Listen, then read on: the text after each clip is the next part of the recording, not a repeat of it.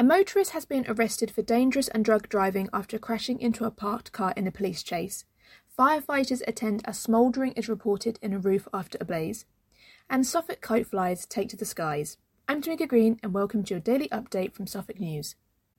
First, a motorist has been arrested for dangerous and drug driving after failing to stop for police in a Suffolk town. Police tried to stop a van in Mildenhall because of how it was being driven, and the driver allegedly failed to stop before crashing into a parked car and running away. Officers surrounded the area to locate the man, who was found at home. Also, reports of smouldering in a roof in Suffolk that was up in flames yesterday have led fire crews to return. 2 fire crews are at a house in Haskerton near Woodbridge, where crews were called to a blaze at around 1 a.m. yesterday.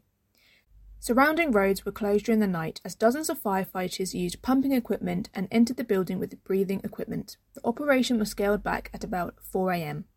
And finally, the Suffolk Kite Flyers Club is moving to Stonham Barns Park from June 1st after leaving their base at Rougham Airfield. The 30-strong group specialises in a variety of activities from power kiting to blow karting. Earlier this year, club members learned they would not be able to continue meeting at Rougham Airfield. The club, along with Skyward Flight Training and Berry Model Aircraft Club, were told by the Rougham estate in February that their lease would not be renewed after May. And that's everything for today. Don't forget to follow Suffolk News on Facebook, Twitter and Instagram, and make sure to listen on Spotify and Apple Podcasts too. You can also subscribe to the IM News app. Just head to suffolknews.co.uk/subscribe.